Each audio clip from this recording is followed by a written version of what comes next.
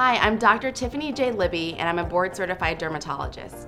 I'm so excited to be partnering with Cetaphil this year to help educate on skin cancer prevention in support of Melanoma Monday and Skin Cancer Awareness Month.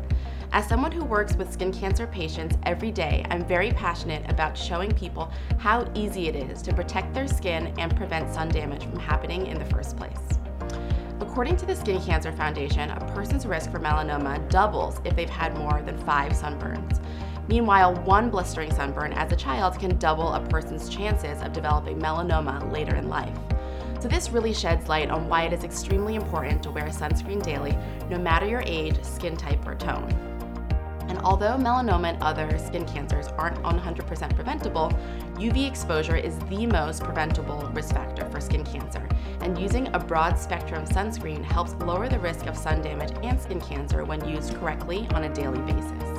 You always want to look for a broad spectrum sunscreen with an SPF of 30 or higher, as this will protect against the sun's UV or ultraviolet rays, specifically UVA and UVB. UVA rays penetrate more deeply into the skin and play a greater role in premature skin aging, while UVB rays are more responsible for producing sunburn.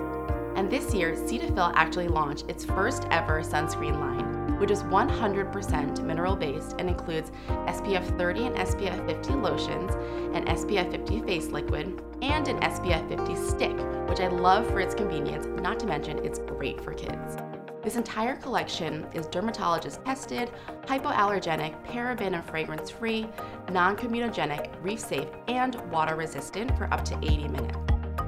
So with these newest additions, it's easier than ever to incorporate sunscreen into your daily sensitive skin routine with Cetaphil. And your mineral sunscreens are typically what dermatologists like myself recommend because they're formulated with natural ingredients such as your zinc oxide and titanium dioxide, which are non-irritating to the skin. These ingredients are also better for the environment and sit on top of the skin to work as a physical barrier to deflect the sun's rays, unlike your chemical sunscreens, which absorb UV rays and then convert them into heat. They're also formulated with antioxidant vitamin E for extra protection from surface free radicals and other environmental stressors. And because your mineral sunscreens have the physical blockers that sit on top of the skin, they can take a bit more effort to blend into the skin. So I recommend first prepping your skin with a regular or tinted moisturizer to help the minerals to disperse more evenly.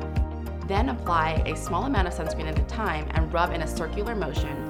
Make sure to apply at least 15 minutes before any sun exposure too, and reapply every 2 hours, especially if you're in direct sunlight, swimming, or sweating. To get more information, you can follow @CetaphilUS on Instagram and visit Cetaphil.com or your local retailer for more product information.